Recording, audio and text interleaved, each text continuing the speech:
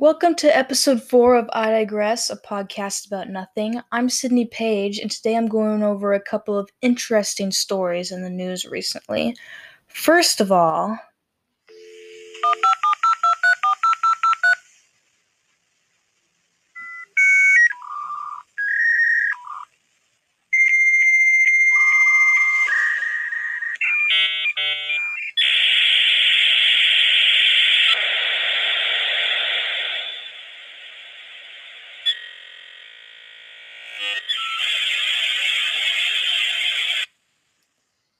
Internet Explorer is dead.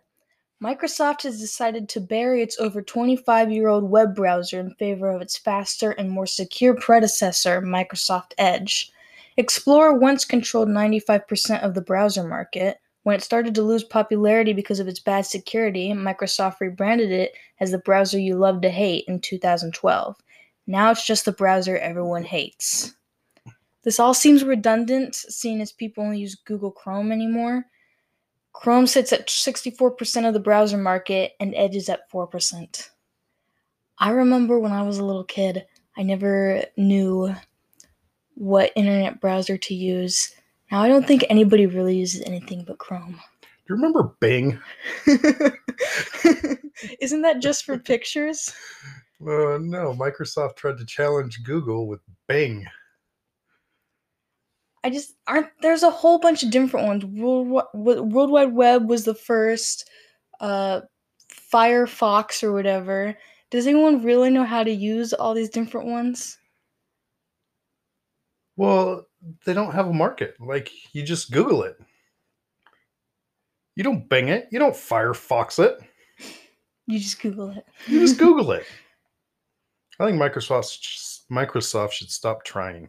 Yeah, they think that if they get rid of Internet Explorer, people start using Microsoft Edge, but nobody uses anything but Google Chrome anymore. They're all the same, though. Yeah. Next story. On May 18th, around 9:30 a.m. in Houston, Texas, a man tried to break into Derek Lewis's car. Derek Lewis. You know, Derek Lewis, the 6'3", 260-pound heavyweight division mixed martial artist. Oh, that Derek Lewis. So Lewis was returning from a workout when he caught the thief trying to break into his car with a screwdriver. A public information officer from the Houston Police Department said, Mr. Lewis says he went over to the suspect, struck him, placed him onto the ground until the police arrived. That's the nicest way of putting it. End quote. Lewis actually knocked the guy out cold, and the carjacker was taken to the hospital to be treated for injuries. Lewis, the Black Beast, is tied for the record of most knockout wins in UFC history, and somebody got the smart idea to try to steal his car. I feel like maybe all the problems we have in criminal justice can be solved by Derek Lewis. I imagine when Derek Lewis found the guy, it went something like this. Boy, have you lost your mind, 'cause I'll help you find it. Yeah, I think if we just put a Derek Lewis in every city in America, we could solve all of our problems.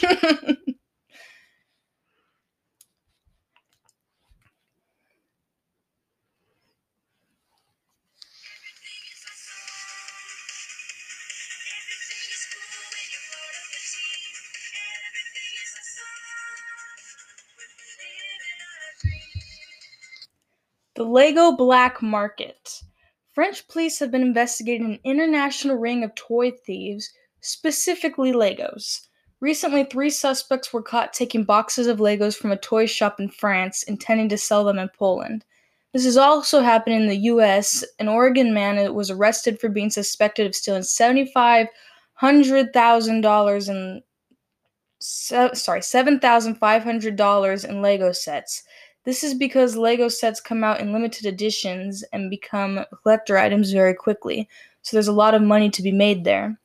French police and Lego specialists suspect there may even be an underground Lego black market, but so far there is no real evidence of this. Some limited editions in their original packaging can go for around $3,000 to $3,500.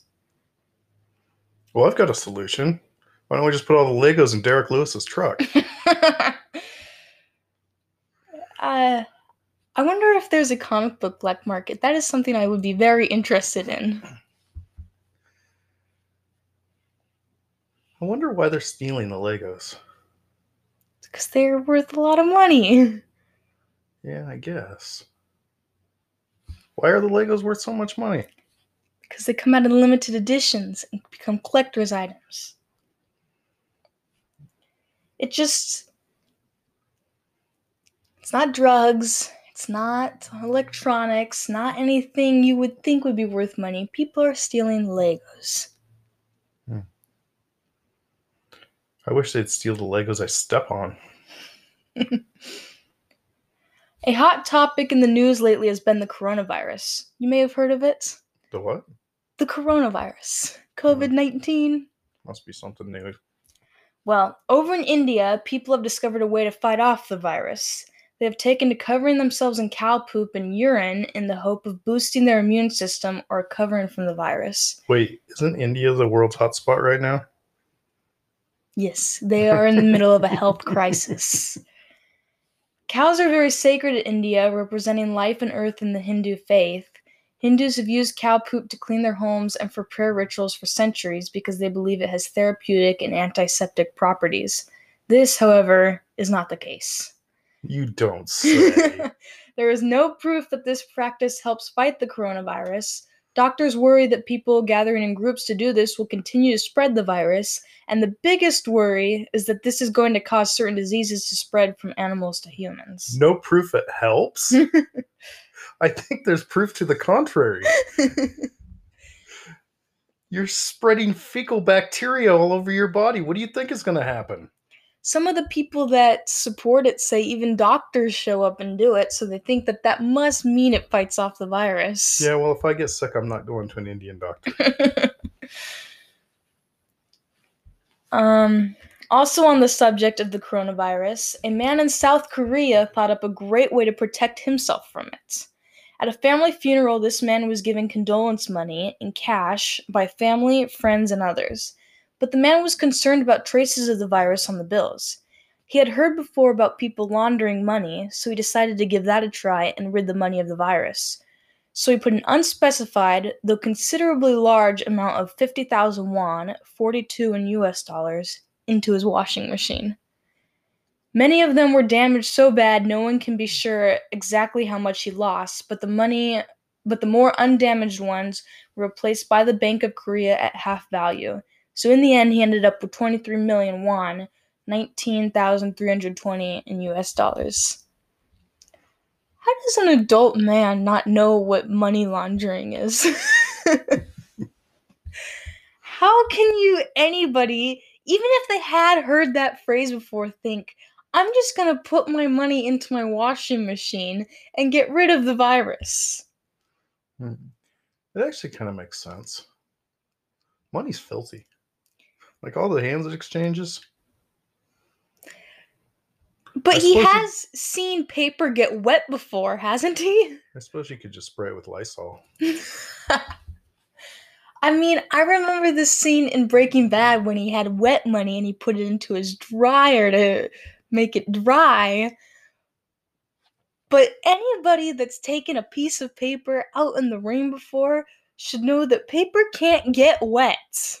Well, I wonder, I've never actually seen a wand, so I wonder how good their paper is anyway.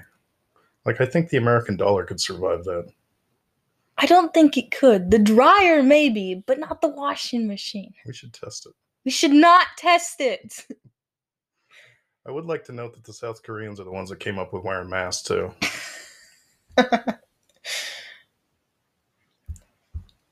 During the lockdown, there's been a spike in Goodwill donations as people are spending more time at home and realizing they have a lot of junk they want to get rid of. The problem is, that's what most of this stuff is, junk. People are donating trash, defective or worn out items that belong in a dumpster, not a thrift store. The problem with this is these donations are a hassle to dispose of and they magnify Goodwill's garbage disposal costs. The stores need to spend a lot of time and staffing hours to process them, so it ends up costing the stores more than it helps them. These trash expenses can divert money away from other services the agencies could spend in their communities, like workforce development programs. Stores have also reported an influx of flammable and hazardous donations, including lead acid batteries, which increase the store's cost because they must be disposed of by a waste removal company in an environmentally friendly way. Some people will even just go to Goodwill in the middle of the night when no one is there and drop off a ripped up sofa. The thrift store then has to put this in their dumpster and they are charged for the extra weight.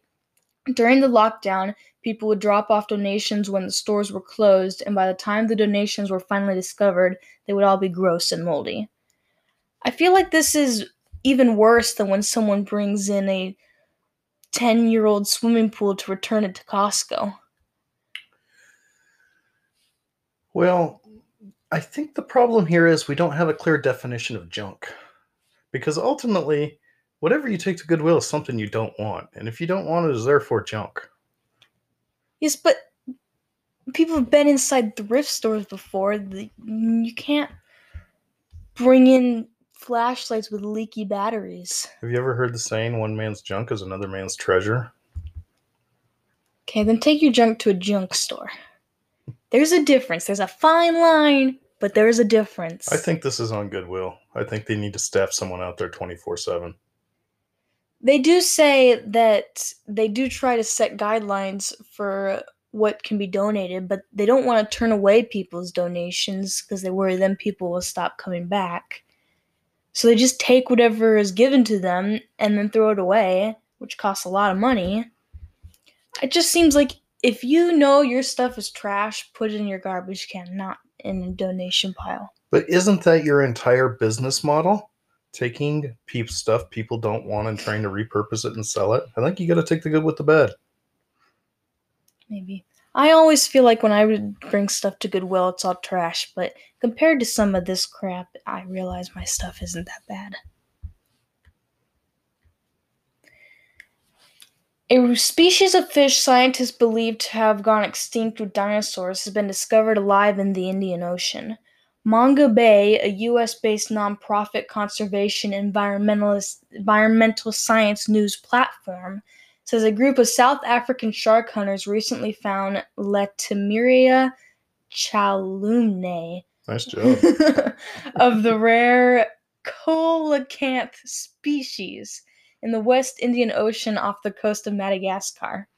It was believed that these fish haven't been around for 420 million years, and now it turns out they're still alive. These things are huge. They weigh up to 90 kilograms. Even though they have been rediscovered, they are still very endangered, and marine biologists worry that they will go extinct again due to being captured by shark hunters and fishermen. Here's the problem. Everything I know about Madagascar, I learned from a DreamWorks movie. It is a good movie. It's stuff like this that makes me think there could be even bigger, scarier stuff out in the ocean that we believe to be extinct, like megalodons or mermaids. Yeah. Are mermaids that scary, though? The sirens are the ones that lure fishermen to their deaths. There's bad mermaids? Yeah. I never knew that. Everything I know about mermaids I learned from a Disney movie. I feel like this recent discovery is all one step closer to Jurassic Park, though. They're going to have a better name, though. That one's really hard to pronounce. Just think about it. They find these really old fish or animals out in the forest somewhere. They get the smart idea to get dinosaur DNA. And what do you know? We're all being eaten by T-Rexes. Yeah, everything I know about dinosaurs I learned from the movie.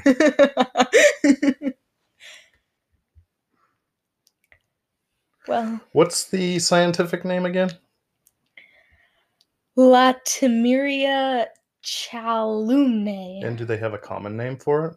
Big fish. Oh wait, Big no. fish? No, not big Big fish. fish? Not, That's the best they could do? Not big fish. The four-legged fossil fish is what it's known as. That's terrible. We need to name it right now. Do you think it really has legs? Describe it again.